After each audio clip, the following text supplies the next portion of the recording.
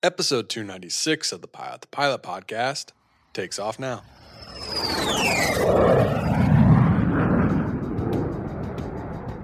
Fly with Garmin Avionics, then grab your mobile device and make the Garmin Pilot app your cockpit companion. Get advanced functions you'll use before, during, and after every flight, including updating your aircraft's databases and logging engine data, plan, file, fly, log with Garmin Pilot. The Pilot to Pilot podcast is brought to you by Learn the Finer Points. Use the link below to save 10% off their ground school app. Aviation, there's a new offer from SiriusXM. Make sure you upgrade your next flight without upgrading your plane by getting the Garmin GDL52 portable receiver. The GDL52 has ADS-B, traffic, and weather, plus SiriusXM weather and entertainment. It has Bluetooth and works with Garmin Pilot apps. For a limited time, you can get a $300 rebate on the GDL52, plus it comes with a free 3-month trial of SiriusXM's weather and entertainment. I love flying with SiriusXM, and it's honestly one of my favorite features about having the G5000, so the GDL52 will offer you a very similar outlook on the weather, and also getting to listen to some awesome radio stations on SiriusXM. So check out the GDL52 at aopa.org/SiriusXM. Captain Samuel Larson, call sign Razz, pilot and commander of the F22 demo team. I just completed my first year as the pilot and commander for the team. Been flying the F22 for about 6 years and active duty Air Force for about 8. Aviation, what is going on? And welcome back to the Pilot podcast. My name is Justin Seams, and I am your host. I'm recording this intro at what is like 10 o'clock Eastern time on the West Coast. Just flew 4 legs, starting Fort Lauderdale, and now we're in San Jose. It's been a long day, but we got to get the podcast out. It's a good one, too. It's with Razz Larson. If you're not following Razz, you got to check him out. It is a really cool account to follow, and you've probably seen him. You've definitely seen videos of him flying an F22 Raptor, especially for the demo team at Oshkosh or any air show that they performed at. That's Razz. He's up there flying it, and he does a great job, and he loves talking about it. It was a lot of fun talking with him. We probably could have talked forever about this kind of stuff, so it was cool having Razz on, hearing his story, hearing about the F22, and just how amazing this airplane is. Aviation, I hope you enjoyed this episode. If you do, please subscribe to the podcast. Go to Pilot to Pilot on your favorite podcast player and hit subscribe. Take your friend's phone or whoever you're sitting next to on the bus. Just say, hey, go to Pilot to Pilot, subscribe. You want to be a pilot? Let's do it. Let's go to the airport and fly. It's that easy. I have an early wake up tomorrow, so it is time to go. But without any further ado, here's F22 pilot Razz Larson. Razz, what's up, man? Welcome to the Pilot podcast. Thank you for having me. Happy to be here. Yeah, man, anytime. I'm excited to talk to you. I don't know if I've had too many F22 pilots on. I've had a F35 guy on. I believe he started the F35 demo team, so a little bit of you guys can go back and forth to see who did a better job. Sounds good. Yeah. Sounds good. Well, cool, man. Well, let's get started. Let's talk about you. Let's talk about how you even got into aviation. What was the initial kind of motivation for you to start flying or even want to fly? It was air shows for me. So I grew up in Davenport, Iowa, had an air show taking place just a few miles from the house I grew up in. Went every year growing up, fell in love with it.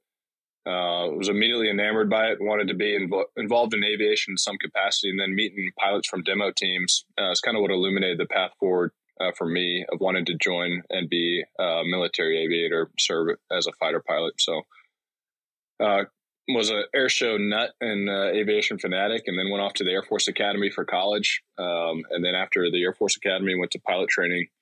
I was very fortunate to start flying the F-22 right out of pilot training. What air show did you go to? So it was a Quad City Air Show. Was in Davenport, Iowa. It was my local show. And then as I got older, I actually started taking pictures and writing articles for an air show magazine. So I went to air shows all around the Midwest. So yeah, pretty much all your big air shows in the Midwest I was going to growing up. Big Oshkosh guy? Big time. Yep. Never got the full experience really, because we would just drive up. We didn't have any really aviation background in my family. So we would drive up for a few days and just be completely blown away by it.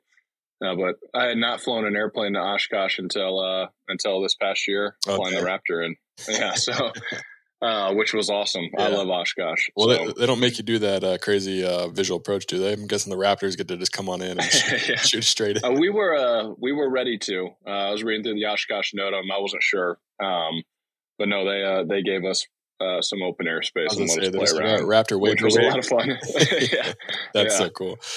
That'd be funny. All right, go around, go back in the pattern. yeah. Right, right. We were ready to if they wanted us to. So That's yeah. cool. I love that. Coming from someone like you just said that doesn't have any kind of aviation background in their family, how was your family supportive in that way? Where it's like, all right, well, I mean, we don't really have a basis for how to get you into an airplane, how to get you flying. How did that all kind of come about? Yeah, that's a great question. They were extremely supportive. They're not aviation, nuts like me, but they were willing to go out to these air shows and take the time to introduce me to opportunities to talk to folks and get advice and mentorship.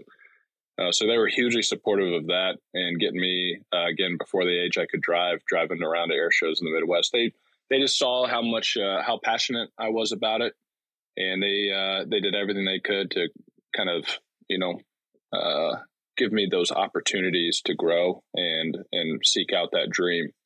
So they were instrumental, I would say, in the journey. And even though they didn't have the requisite knowledge or the ability to, pay for flight lessons or things of that sort, they did everything they could to try to help enable me get on that path. And I'm eternally thankful for that. And again, they were hugely important in me getting into the Air Force Academy and helping me with that process, and then encouraging me along the way. So I owe a lot to them.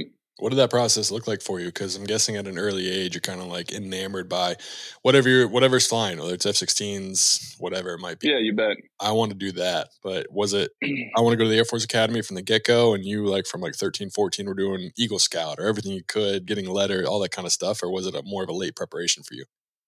Yeah, that's another great question. I had no idea. I had no, dream to go to the Air Force Academy or any military academy per se. I just knew I wanted to fly airplanes and fly jets.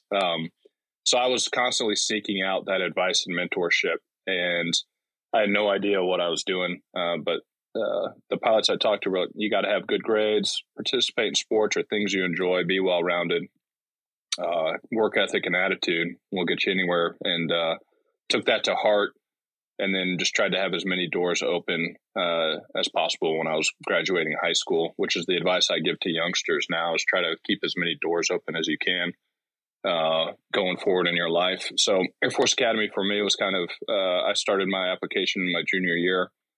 Once I got an appointment, I wasn't sure if that's what I wanted to do. I wasn't sure if it was for me. I'm very glad I went that route, but I was very skeptical and hesitant when it was time to decide. And I'm sure I'm not alone in that, because that's a big decision in life, kind of where you're going to go. Was there an alternate route at all? Was there like a side path that you thought about doing, going to University of Colorado in Boulder and just hanging out and flying somewhere?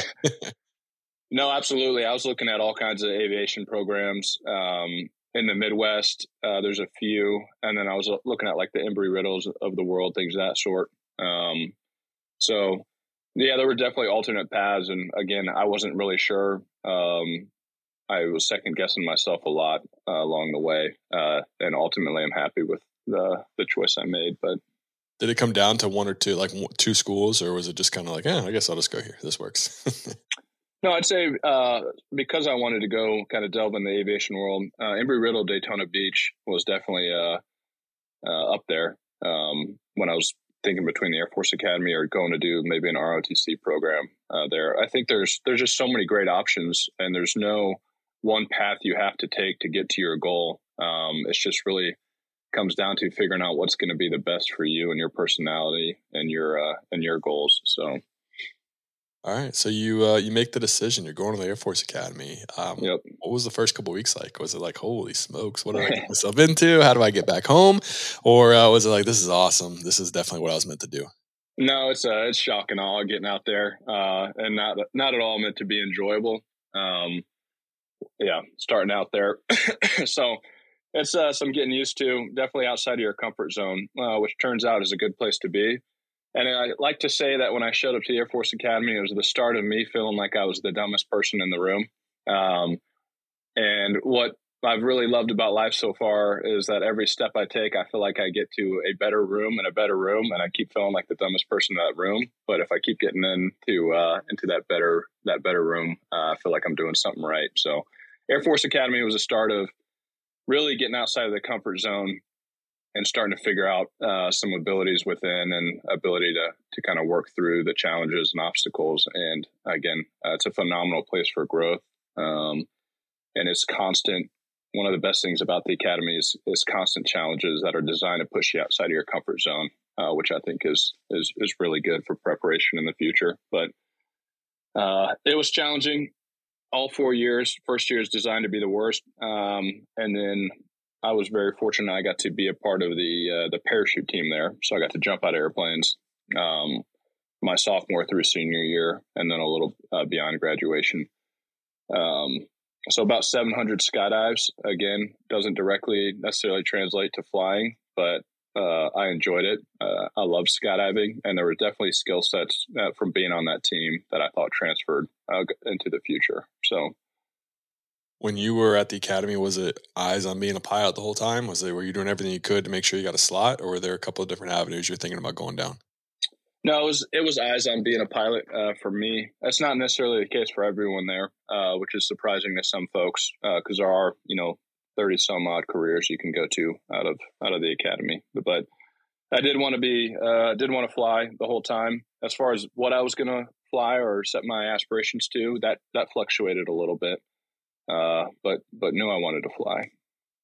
What was the pathway for that? Because I mean, you said that not everyone wants to be a pilot, but I'd like to think that the majority of people that are going to the Air Force come in there thinking they want to be a pilot. So it's a lot of people that are going for a minimal amount of slots, I'd say. Like obviously they can't let everyone be a pilot. So how did you kind of like differentiate yourself from everyone? And two, kind of like how did you kind of keep the course and make sure you're going on the right track? Yeah, absolutely.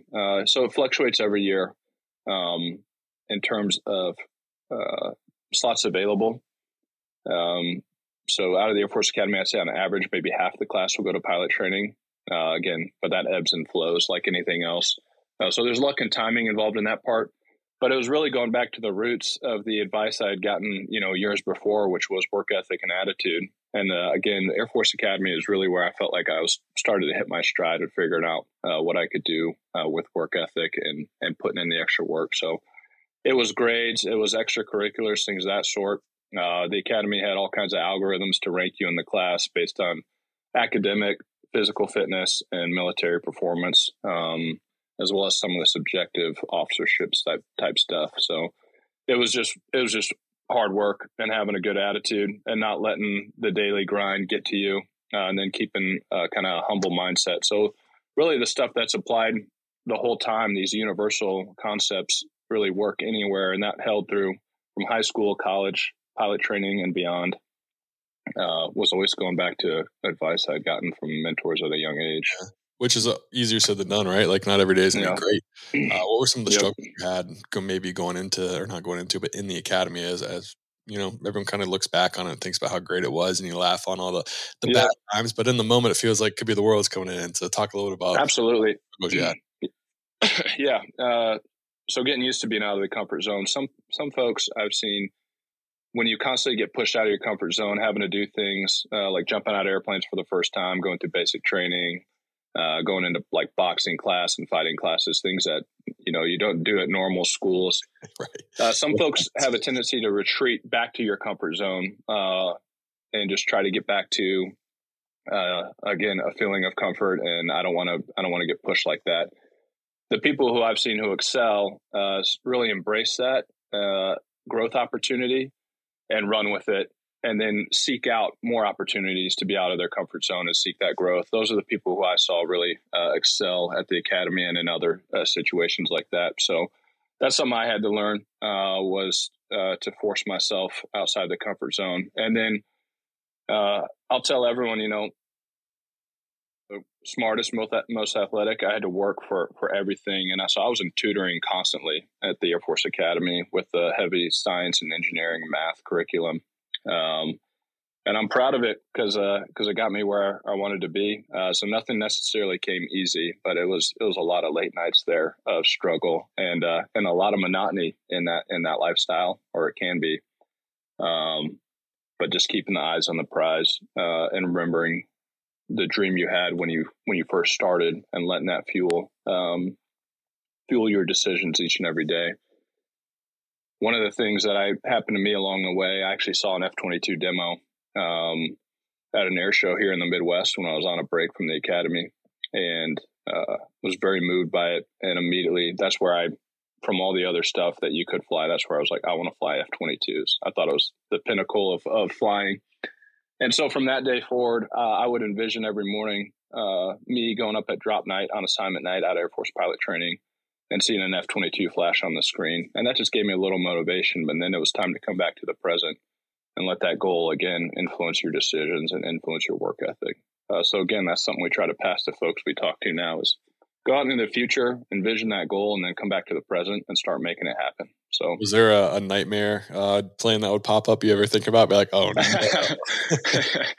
Yeah, there were a few, but I'm not going to name any of my nightmare planes because I think all airplanes are cool. And especially now as I've gotten more experience, there are just cool aspects to every kind of lifestyle of different platforms you fly. So it's all different, right? Yep, it's all different. Yeah. When you're kind of talking about like just like a 4-year grind at the Air Force Academy, do you feel like looking back on it, you missed out on that normal college experience?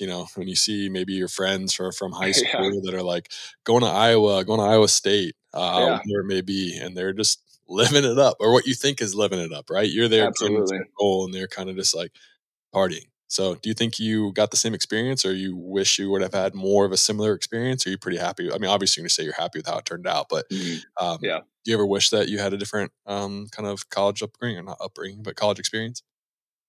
That's another great question. I will tell you at the time, absolutely. Talking to my buddies who are at other schools, I was like, man, I made a mistake. But then again, as I went forward, the opportunities there, things that I loved, again, were some of the things that really pushed you in the challenges, some of the physical fitness stuff you had to do there, the combatives classes, the boxing classes, the water survival type classes, all these things that some people would say sucked, I really enjoyed. And then I was very fortunate at the academy, again, being on that parachute team. I was part of a very tight-knit group of folks, like-minded folks, and really called them a second family. And in between classes, no kidding, got to go jump out of airplanes and got to instruct other cadets and active duty airmen jumping out of airplanes, being a jump master. So I had an absolute blast starting my sophomore year, really, through my senior year. I was like, this is the greatest college experience I could ever dream of, like jumping out of airplanes and getting to travel all the time across the country, getting to jump out of airplanes. I thought I hit the jackpot. So once I got to start doing that and looking back on that, it fit me perfectly. And it was an opportunity I would not trade for anything. So I love that. Again, what I tell folks, you can go anywhere. And again, it's up to your personality. And then looking for opportunities. Like I knew going to the academy that I wanted to be like a parachutist. I thought that was a really cool opportunity there. So if you find something like that, then you're going to be set. You're going to really make the most of your time and enjoy it. But it's not for everyone. And you can be an F-22 pilot or any goal you want to achieve by going to any school. So I would not disparage any other school, ROTC, going through officer training school, whatever you want to do, or if you want to go to college and kind of grow and mature and see if it's something you actually want to do without any commitment. That's fine too. Again, the universal principles of that work ethic and attitude and humility, they're going to apply anywhere, and they can get you to the same end state. So, yeah. What's the burnout rate, or I don't know if that's the proper thing, but washout rate at a university or an academy like that? I had a buddy that went to the Naval Academy, and I mean, I've heard some crazy stories about like people ending their lives or doing just like crazy stuff to get out of there. It's a challenging environment.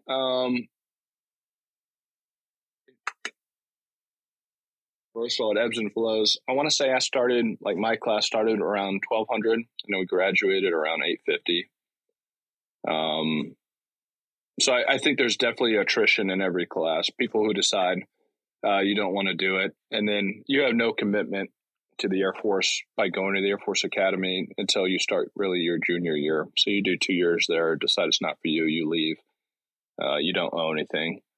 So there's definitely a way out, and a lot of folks do, leave that first year or second year, and then once you are committed and owe time, then obviously that attrition drops off. So it's like you said, those first 2 years, probably the hardest 2 years. Like it probably gets a little bit better after that. Yeah, I think it does. I think it does for most folks. So. Yeah. All right. Well, you're working your way up to the F22. Like you said, it's always kind of been your goal. That's what you wanted to see when your name popped up. Talk about getting to that point. Like, do you get a pilot? So do you get awarded a pilot slot first, and then obviously you're going to do some more testing, and then you find out what plane you go to, or do you find out what plane you're going to immediately with that pilot slot? Yep. For active duty folks, you don't know what you're going to fly when you go to pilot training. If you are hired by a guard unit, which again is another great option, then you go into pilot training knowing that you're going to fly that aircraft for that guard unit. So it's a little bit of a difference there, but yeah, you get a pilot slot, go through initial flight screening out in Colorado, and then at one of the 4 undergraduate pilot training bases, you start. And everyone starts in the T6, and from day one, you're in competition essentially. Really in competition with yourself. You are going to get rack and stacked against your classmates, but it's all about being the best version that you can be and being the best teammate you can be. And again, I've said it many times, but pilot training was also really where I saw work ethic, attitude, humility. That's what it takes. So it's a year-long, 55-week program. They've changed it a little bit since I've been through, so I don't want to misspeak, but if you're going to go the fighter route or bombers, you'll track select a T-38. After the T6, if you're going to go the heavy route, into a T1, and then helicopters is a separate route. So then you go through the T30, and it's not till the very end of the program where you submit a dream sheet of aircraft you want to fly, kind of ranking. I pretty much ranked the entire inventory from 1 through 30 something, and then you get rack and stacked. I think I had 26 folks in my class, so 1 through 26, and they basically just marry up how you did in the class. And if your airplane that you want to fly is available on that drop. So once again, it goes back to some luck and timing. The aircraft you want to fly may not be available at that time. But again, you just do the best you can and see where things end that up. whole process. What was the most difficult plane for you to kind of get your mind around? Like you said, you probably start out in the T6 and you move up, but when did it get to the point where it was like, holy smokes, this is way different than that? Was it right in the beginning when, maybe you had like 6 hours in a 172 and then you're flying a T6, or was it T6 to the next jet? Kind of talk about that. Yeah, that's another great question. And I tell folks now who are going to pilot training, everyone's going to fail. Designed that you will fail at some point, and everyone fails at different stages. So being able to get over your own failure, because that's tough. It can feel like the world's ending, and you're not going to get to do your dream. Being able to get over your own failure, accept feedback, and move on, and then also being a great teammate when your classmates fail, and being the person that they can rely on. Hugely important in pilot training. For me, it was, early on, I was, again, way outside the comfort zone flying the T6. I think I screwed something up and failed a flight way early in the program. I'm like, I'm finished. So again, I had to learn how to fail and internalize it and move forward, move on. I also think instruments blew my mind a little bit. And it was fire hose approach. Like we were in the phase where we're out in the aircraft flying aerobatics in the T6. We're doing classroom work on formation stuff, and then we're in the sims flying instruments. And you can do all those events all in one day, which makes it difficult trying to stay in these different disciplines. And instruments kind of blew my mind because I had flown in Iowa a little bit, where I'm looking at a map and then following rivers and towns and stuff. And I'm like, this is how we navigate in airplanes. The instruments blew my mind the first time. But I'd say early on were most of the struggles, and then started to figure it out. And then it turned into a lot of fun when we start flying solos and formation solos for ships and T-38s and stuff like that. It got really cool. So, did you have any flying experience before? Did you have a private or anything, or a couple I did hours? not. I had a few hours, as much as I could afford. So I had, I think, about 20 hours in a Piper Cherokee flying around, again, kind of Wild West style here in Iowa, but no private. The program's designed for someone who has no flight experience. And I think it can help you depending on kind of what you've done in the past, or it can hinder you. It all depends on the person, but it's certainly not required. So I was about to ask, do you think it would have helped you? And but I guess you get into that. Just obviously be good to have that basic, right? Like you would kind of be, you would have a better opportunity at the beginning, but then once you guys get to IFR or the next stage, you're all going to be back to the beginner, back in the same standard anyway. So it helps you for a little bit. Maybe for confidence, it's good. Yeah, I think basic airmanship and confidence, but I mean, there's so many things you could pull from the past. I thought skydiving helped me a lot. Oh, cool. And then just being a part of a team had helped me a lot. There's guys who played, college football who think there are transferable skills there. So it's hard to pinpoint it down other than work ethic and good attitude. Those are the requirements. So how do you mentally, like, obviously you mentioned how it's a competition between your peers, but it's a competition between yourself. How do you mentally kind of take that on a day-to-day basis where obviously you have to do better than 27 people to probably get the plane that you want, but you also want to be there and they want to see you be a team leader or a part of a team. They don't want to see you be like, I don't want to say a loser, but just like the jerk that pouts all the time, right? Right. Like you got to find a way to kind of handle that adversity, really learn how to compete, but understand that it's about everyone, not just about yourself, which can be really difficult because it's a very selfish situation. You want to fly the plane you want to fly and you have to be better. How do you kind of go about that? Yeah, that's a great question. And I'd seen people who had done it incorrectly, who had treated it more like, hey, I'm competing against everyone. I've got to be the best, even at the expense of others. And that really does not work out well for folks. I reached back to my time again on the skydiving team or on sports teams, kind of how I interact with folks. I think that's really important, having that team foundation. And then it was just early on in pilot training, and I would give this advice to anyone who's going to it, is to recognize that you are going to be competing to be the best version of yourself. And then the humility piece, I think, is really important and sometimes missed. The ability to stand up in front of, say, all your classmates and admit that you failed something and made a mistake so that they do not make that same mistake. If your thought process is, hey, I'm giving away the secrets, and if I tell them how to do something better, then they're going to do better than I did. It's just such a wrong mindset and such a, you're not thinking about the big picture. So I would tell folks, keep your mind on the big picture. And you want to go through pilot training. You want all those folks who are in your class to remember you, that you were credible, that you knew your stuff, and that you were just a phenomenal teammate that they could rely on. And you're going to be friends with those folks for the rest of your life. And I promise you, it will not come at all at the expense of your ranking if you're that type of person. In fact, it's going to help you because there is a subjective portion to this where instructors and folks who are evaluating you are evaluating, is this a type of person we want to put in a fighter squadron where we do depend on cohesion, brotherhood, things of that sort? Are you that type of person that fits that bill? And if you're a person who admits their mistakes and seeks to make others better, then absolutely you're gonna do better. So, well, it's all about trust, right? Like it doesn't matter if you're the best pilot in the world. If the people next to you won't trust you and are second guessing their decisions based on what you're going to do, then you're really hurting the team. And it doesn't matter how good of a pilot you are, you're going to eventually hurt everyone else. So, absolutely. I'm guessing you're the best pilot in the world. Like that's going to get you pretty far, but eventually it's going to come to get you. It really can't get you everywhere. You need the right mentality. You need the humility is not talked about enough, in my opinion, but humility is such a big part of it and what we look for in folks going to fighter squadrons, and just that ability to be a teammate. Because most folks, you can teach them everything. You're going to be able to teach them the left and right hand and the skills, but being just the right character and the right mindset is so important.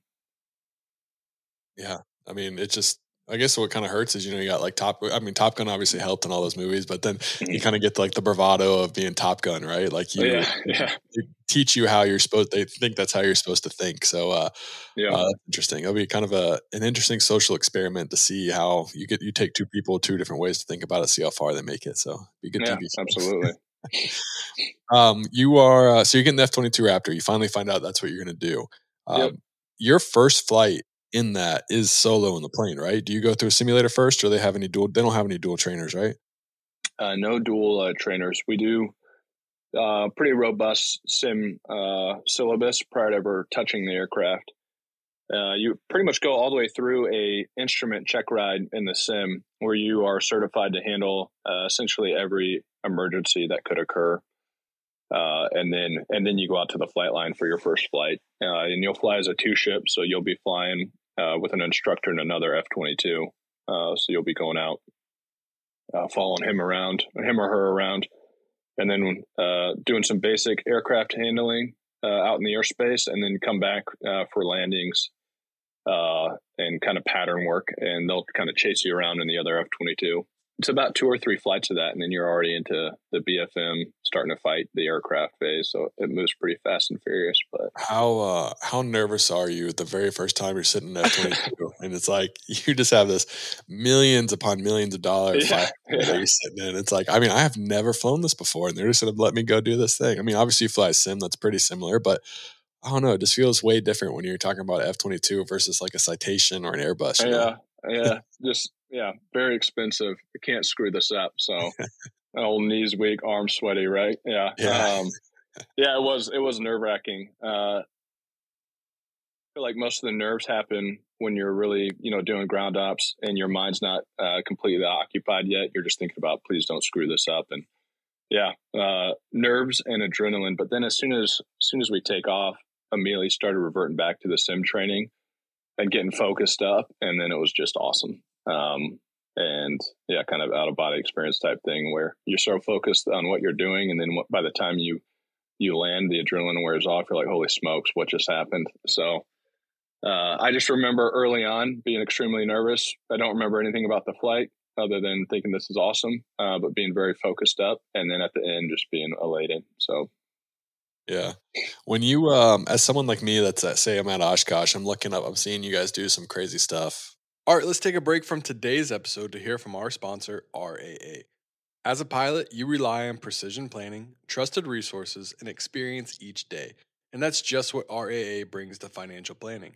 You see, they're uniquely positioned to serve the airline community because RAA was created by pilots to serve pilots, which is why they've earned the trust of and served thousands in aviation industry for more than 3 decades. But more importantly, RAA's airline specialized advisors understand the unique set of needs, challenges, and goals associated with your career, including those factors that can affect your financial life and security. And that's why it's important to work with the right financial partner. Because whether you're just entering the airline industry or nearing your final flight, the team at RAA is here to support your journey from takeoff to touchdown. Learn more about the benefit of working with an RAA airline specialized advisor today at raa.com/pilot to pilot. That's raa.com/pilot to pilot. Now back to today's episode. What's it actually like doing that crazy stuff? All the vector thrust, all the crazy maneuvers that you do. Like, what's it like inside? Does it? I mean, it probably doesn't feel abnormal to you anymore. But the first time you're doing it, you're just pivoting on a point in an airplane in a fighter jet. It doesn't make any sense at all. What's that like? It's definitely something to get used to. The aircraft can pull. I remember that was eye opening because you've gone from just flying a T-38. All the way to this 9+ G capable. And then the thrust, I mean, the amount of thrust you have early on can almost get you in trouble. We call it getting on the pain train all the time, where you're pulling for all you're worth, 9.5 Gs, and the jet's still accelerating. And the only thing you can do at this point is pull the power back to slow the thing down. We've had folks go accidentally supersonic because the jet can super cruise. And you think, I'm in a climb, I'm in mil power, so sub burner. Certainly I'm not accelerating, and you're looking outside, and next thing you know, you're supersonic. So the thrust and the maneuvering capability was a huge learning curve. And then even after doing it for years and now doing it in the demo, doing that low to the ground was also eye opening.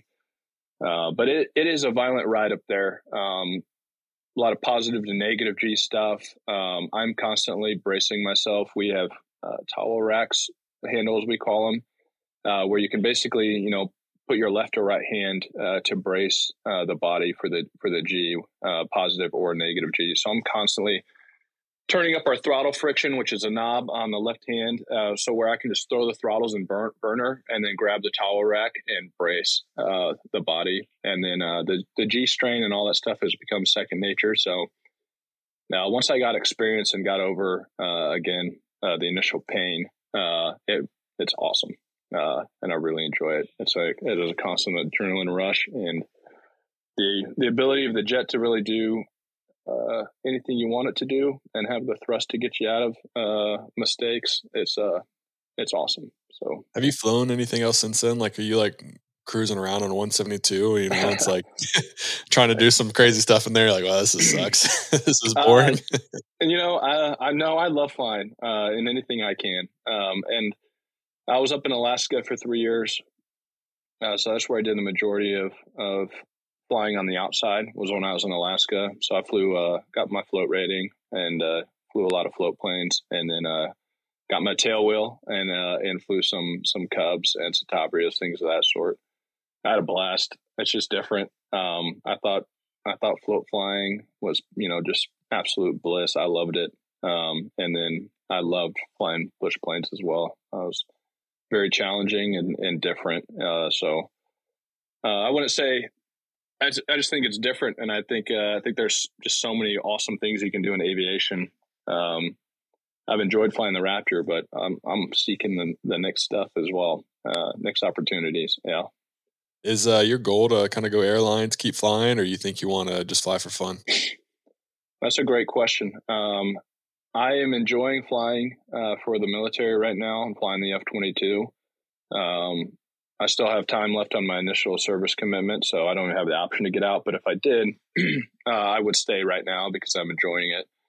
That said, this job of flying the demos has been eye-opening, getting to interact with so many folks from different disciplines in aviation. And there's so many cool opportunities out there. All I know is that I want to keep flying in whatever capacity I can and seek out as many of those opportunities as I can. And what's it been like knowing that you're on the other side now? So when you see all these little kids looking up at you, you're taxiing in your Raptor, you're saluting the little kids as you go by, just thinking about like 20 years ago, or 15, whatever, I don't know how old you are, but back in the day, that was you looking at those airplanes, and that you're kind of making a positive impact on these kids. What's it like being on the other side? It fires me up. I love it. This has been some of the most rewarding time of my life. And it's very motivating when I'm getting ready to go fly and seeing that kind of stuff. And then when we're not flying, for myself and our entire team, we just want to go and interact with as many folks as we can. And we seek to inspire as many folks as we can to set goals because it was so profound, the impact that kind of stuff had on our lives. So anytime we go to a show, we're trying to stay there as long as we can, maximize our footprint, and that gets us all fired up because it is so rewarding getting to do that and getting to see kind of that light in the youngster's eyes who's looking up to do this someday. And you're talking about all the positives of being on the demo team or being in the Air Force, but there's got to be some things that you're like, dang, man, like this kind of sucks, right? Like, are you? You're not allowed to talk about, but like, what's kind of like the downside to doing the demo team? Demo team's tough to find any because it is an awesome job. If I didn't have as awesome of a team, I could see it not being as great as it is. We have such a phenomenal group of folks. Our superintendent, team chief, public affairs, our crew chiefs, avionics specialists. We got to handpick all those folks. And so even when we're in the worst situations on the road, we're getting hailed on, snowed on, trying to get the jets in a hangar. We're going through logistical nightmares, whatever it might be, delayed for flights. They make it awesome. And so they make the mundane or what could be the crappy moments, they make it great. So that's been cool. I could see the amount of travel we do, doing about 30 shows this past year, probably just shy of 300 days on the road. That could be a downside for some folks. And the fatigue was definitely set in on me, but I don't know. After about a week off, I was ready to get going again because I love it. And a lot of folks on our team love it. So I could see the travel on the demo team side being tough for folks, but I think it's the best job in the world, best job I'll ever have. And then for the combat squadron deal, again, phenomenal job. And there's nothing really better, but sometimes what could get left off is just the amount of time you have to commit to mission planning, studying, weekends you're going to give up to go into a vault to study, and get ready for your flights throughout the week. I've tried to be honest brokers when I'm talking to folks, like it's going to be a lot of work and there's a lot of time. There's going to be sacrifices of time, whether it's your squadron getting on the road to deploy or even at home, the amount of preparation you're going to have to do. But for me, it's been all worth it because it is a rewarding job and it has turned out to be a great adventure. So yeah, I bet. Sounds awesome. I mean, it sounds like a dream job. Like, how cool would that be? Just to be the one ripping it up and above the sky, just shoot you down. Right? I feel very fortunate, and I'm trying to take advantage of every moment because I know it's fleeting and it's going to go by quick and it's going to be over. So I am incredibly fortunate. Try to savor every moment of this. You say it's fleeting. Is it time limited? Do you only get to do this for a certain amount of years, or is this something that you can do for however long you're in the military for? It is a time limited job.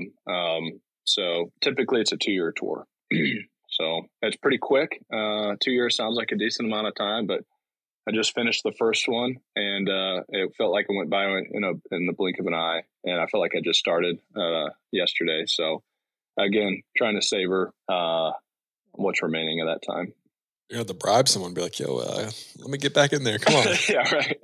And we'll see what I can do. But I'm expecting it to be just 2 years, and I'm going to try to make the most of it. So it's awesome. What was the process like from training in F22, doing kind of I'm guessing you didn't go straight to the F22 demo team. That's probably safe for more people that are a little bit more senior into the aircraft. But talk about you're finishing F22 training, you're getting released and going on to your job and then getting to where you are today. What was that process like? Because like we said, it's not A to B. It's not you going straight from there to the demo team, I'm guessing.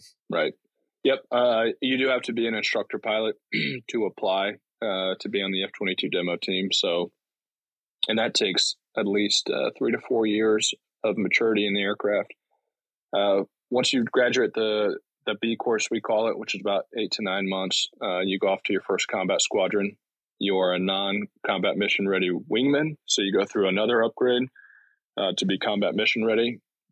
Spend about a year, if not longer, of just being a wingman, trying to be a sponge, learn as much as you can. And then eventually you go in through 2-ship flight lead upgrade, which is a long upgrade, getting certified to lead 2 F-22s around in day-to-day training or in combat. The next step is a 4-ship flight lead. Now, that's our typical fighting force, 4 F-22s, leading a 4-ship around in training or combat. And then the longest and probably the most difficult of them all is the instructor pilot upgrade, where you go through every mission set that we could fly in the Raptor and get certified as an instructor. So again, that typically takes 3 to 4 years, depending on the person. And then you're eligible to apply for the demo job, as well as a lot of other cool opportunities in the Air Force. So for me, I did most of that upgrade flying when I was in Alaska. That was my first tour. And then came down to Langley. I was in the normal line unit at Langley for about a year and a half prior to getting hired for the demo team. Cool. What would you say was one big oh crap moment that you're allowed to talk about that you've had in the airplane where you're like, holy smokes? Do you have any? Moment? That's a great question. I will tell you that this jet has been incredibly reliable. I should knock on wood, but I'll knock on wood for you. Yeah. It has been like, as far as massive emergencies or the jet not responding like it should, especially in a low altitude situation, I can't really think of anything. I've definitely had maybe some oh crap moments in Alaska, one of them being flying at night in the winter in Alaska in a 4-ship of F-22s when the ice fog moved in, and there's not that many places to land an F-22 in Alaska.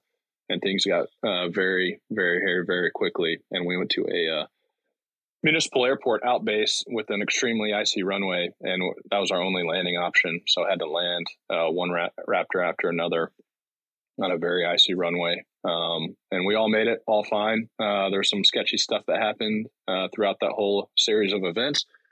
But the aircraft were undamaged, the folks were undamaged, and then we implemented some new procedures to not get caught off guard. Because Alaska can be a very unforgiving place to fly, especially in the wintertime. But the jet itself has been amazing. I can't say enough good things about it. So, That's one thing I've never thought of. How does an F-22 handle icing? I'm guessing they're designed to fly to certain places, so they have to be able to handle some amount of ice, but is it like when you get ice, is that something that you're not really too fond of in that airplane, or you try to avoid it if you can? We're actually not that worried about it. We will not try to fly in sustained icing, but we're not too worried about it. If you see buildup, we're just going to basically change altitudes, and I've never really had any issues with buildup on the jet. I haven't heard of really too many icing issues. It's a good all weather fighter. Yeah, It handles the conditions really well. So you probably fly fast enough to where the wing never gets to the point where it's like ice anyway. Yeah, I remember my 238 days. We were very concerned with icing, but yeah, since I've flown the Raptor, that has not been something that we worry about much. What's something that something like the average person, people have a general idea of what F-22 can do, but what's something that the average person doesn't know that maybe even kind of blew your mind that you could do in that airplane? That's another good question. I think the range of capabilities of just talking airframe, if we don't include the sensors and all that other neat stuff, the fact that in a sortie you can go from 60,000 feet Mach 2, it can get there relatively easily in a short amount of time.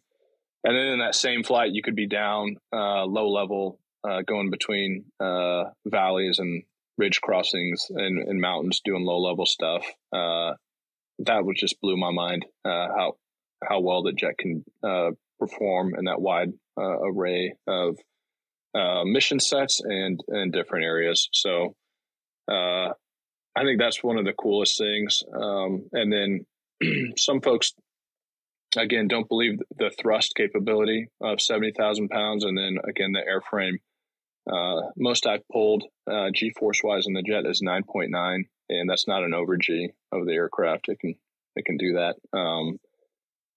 Which again, a lot of other fighters, you pull that kind of G, it's going to be grounded for a while. So that's crazy. And they also, so another thing that kind of just like, I've not great knowledge about military aircraft, but I've always kind of told F-35 could kill an F-22 from like 100 miles away. I don't know if that's correct. You can correct me if I'm wrong. And then vice versa with F-22 with like F-16. But what would be like the worst case scenario for you? Like if you got caught up like getting up and close to the F-16, or like what's like a bad day or a bad situation for an F-22? Because all we talk about is how the F-22 and F-35 are these so far advanced aircraft that can pretty much take out anything. Anything that like could sneak, I don't know, probably a lot of things that have to happen to make this situation happen. Was there any situation or any kind of thing that is like F-22's nightmare? That's another good question. I would say that's a good question. First off, for the blanket statements of this aircraft will kill their aircraft 100 miles away, it's very difficult with modern day technologies and stuff to make any definitive statements of how it's going to play out. So an F-35 is going to have newer sensors because it's a newer airplane than us, but that's really hard to determine. Again, based on the fact that we're meant to be an air-to-air fighter, we both have capable radars and capable sensors.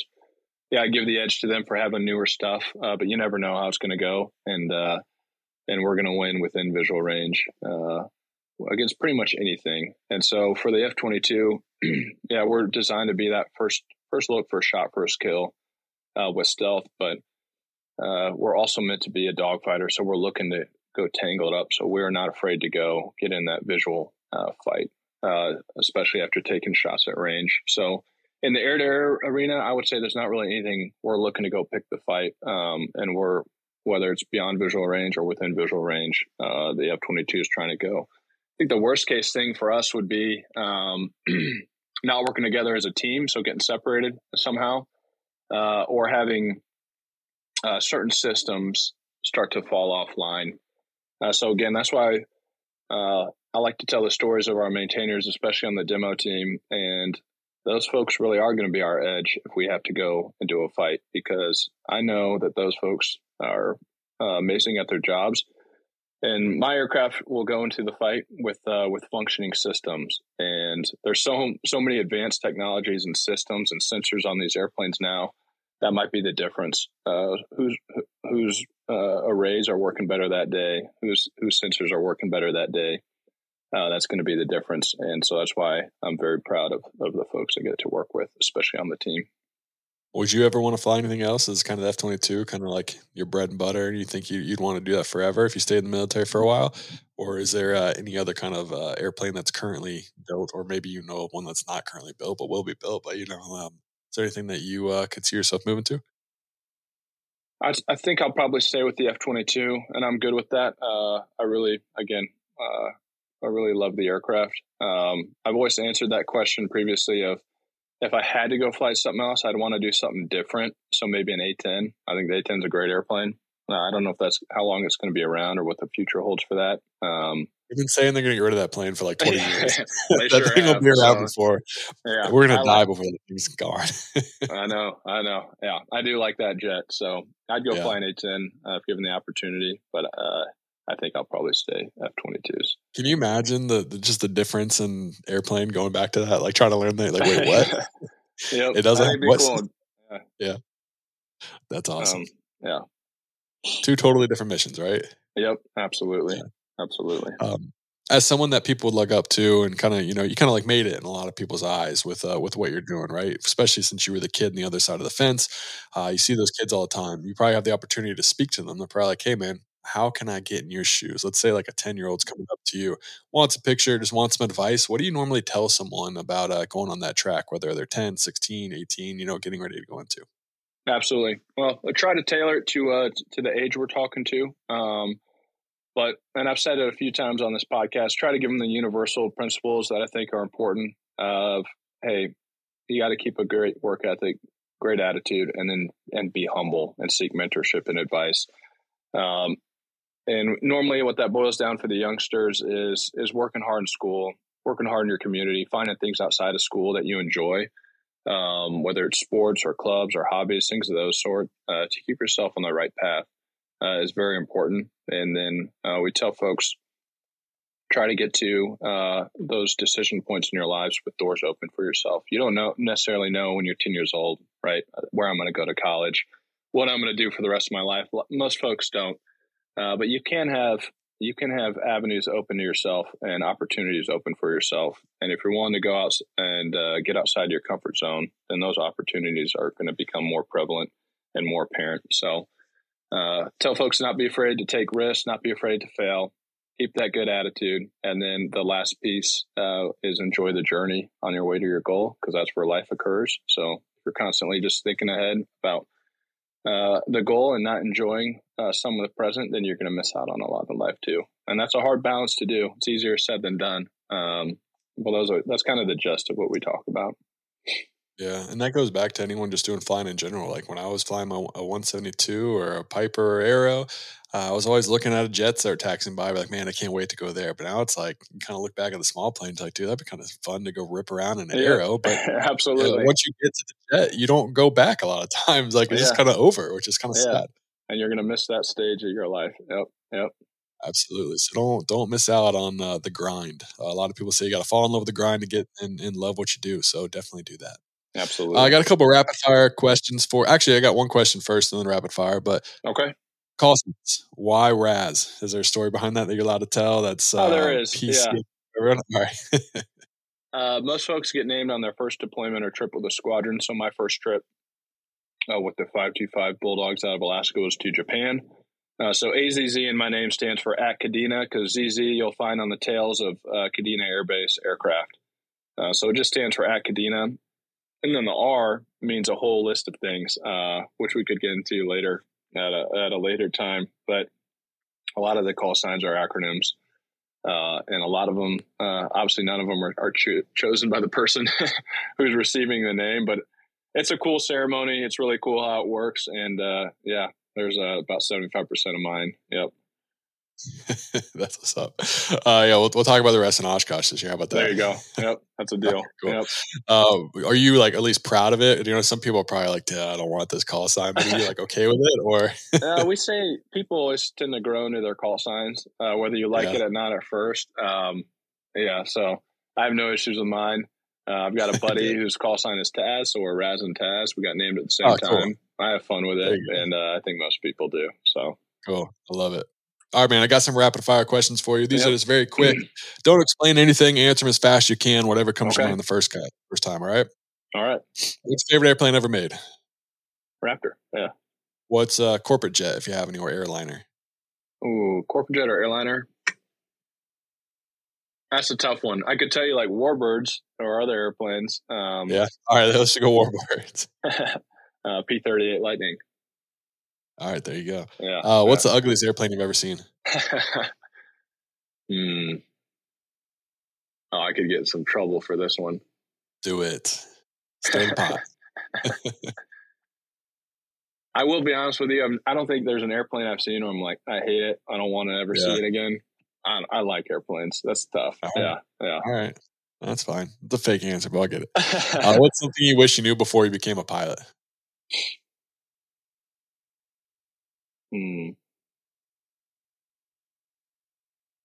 I'd say early on, just how I wish I knew more about how awesome of a community it is and how important it is to reach out to folks who are directly related to your career field or in different career fields, but seeking that friendship and mentorship throughout the community. The earlier you can do that, the better. And I wish I had known that earlier. Yeah, it's not an easy industry to go at it alone. So people have made the same mistakes you have and learn from them and make sure you don't do it any worse than they did. And they'll help guide you along the way. Absolutely. That's what it's all about. Yep. Who's someone in the industry you'd like to meet most? They could be alive or they could have passed on.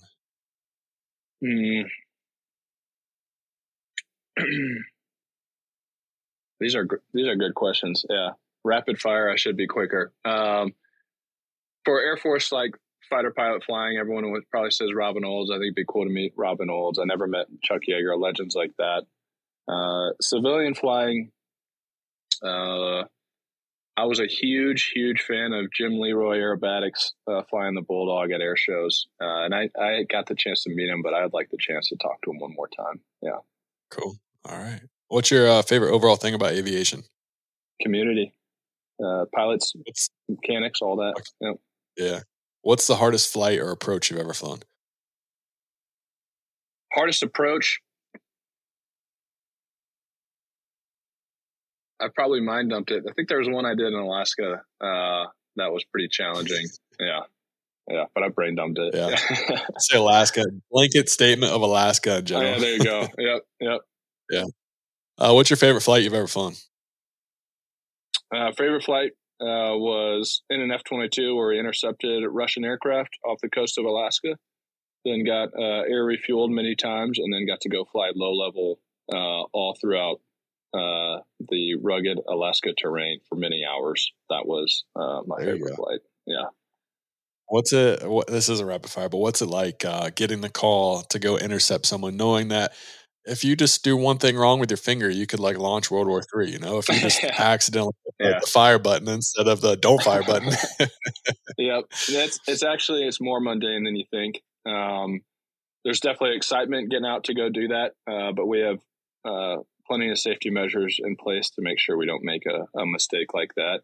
So it's more mundane than most people probably think, but it was still cool and I enjoyed it.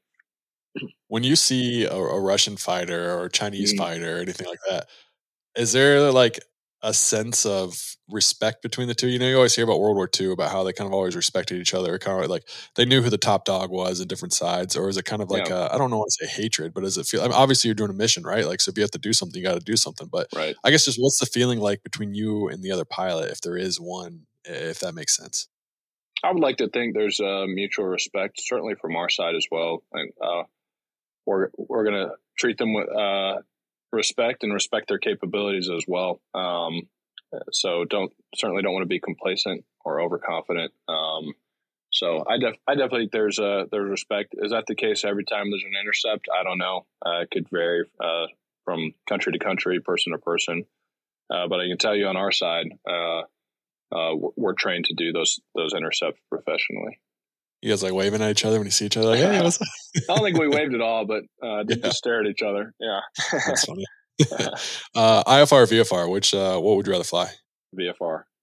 Favorite airport food? Let's say you're flying a Raptor. For some reason, you need to cross country and you get fuel on the ground rather than air fuel. I don't get to make it to many FBOs, sadly. Yeah. You searching out barbecue or what's your go-to if you ever got the chance? I'm a big fan of the FBOs that have the fancy espresso. So not food, but I do like the good coffee. I'll give you that. Yeah, I love that. Yeah. Would you rather fly over mountains, beaches, or cities? Go mountains. What's your favorite airline livery if you have one? Paint job. I like Alaskan. I've said Alaska a lot, but I like the Alaskan livery. Yeah, there you go. Would you rather fly the longest flight possible in your F22 or as many short trips as you possibly can? I'd say probably short trips. I enjoy the experience. Yeah. What was the hardest check ride you've ever flown? That would go back to probably F22 certification flights as a 4-ship flight lead or instructor pilot. Yeah. All right. And let's see. The other ones are kind of civilian based, so I won't ask those. But I'm guessing the answer is going to be Alaska. But what's your favorite airline?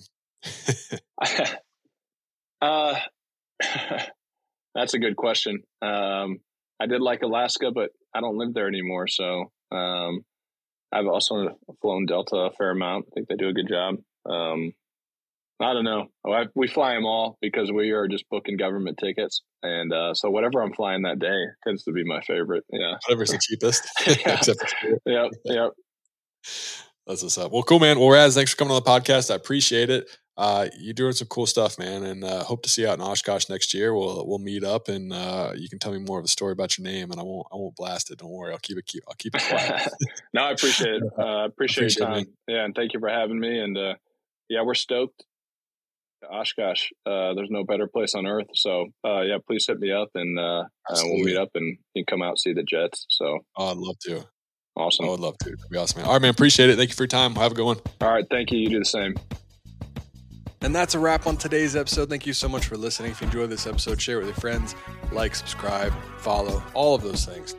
Thank you so much for listening. I'm kind of rambling now because it's too late. I need to go to bed, but have a great day. And as always, happy flying. Pilot to Pilot LLC is compensated to make recommendations to his or her followers regarding the services of RAA or Allworth Airline Advisors, companies of Allworth Financial, LP, or Allworth. Promoter is not an employee or investment advisor representative of Allworth. Promoter is a current client of Allworth. Allworth pays Promoter a fee of $4,000 a month for sponsorship of the Pilot to Pilot podcast. Due to the compensation arrangement between Allworth and Promoter, Promoter has an incentive to recommend Allworth, resulting in material conflict of interest. Promoter's role on behalf of Allworth is limited strictly to making recommendations regarding the services of Allworth, introducing or referring prospective clients to Allworth. Promoter has no responsibility with respect to Allworth's investment advisor or other advisory services.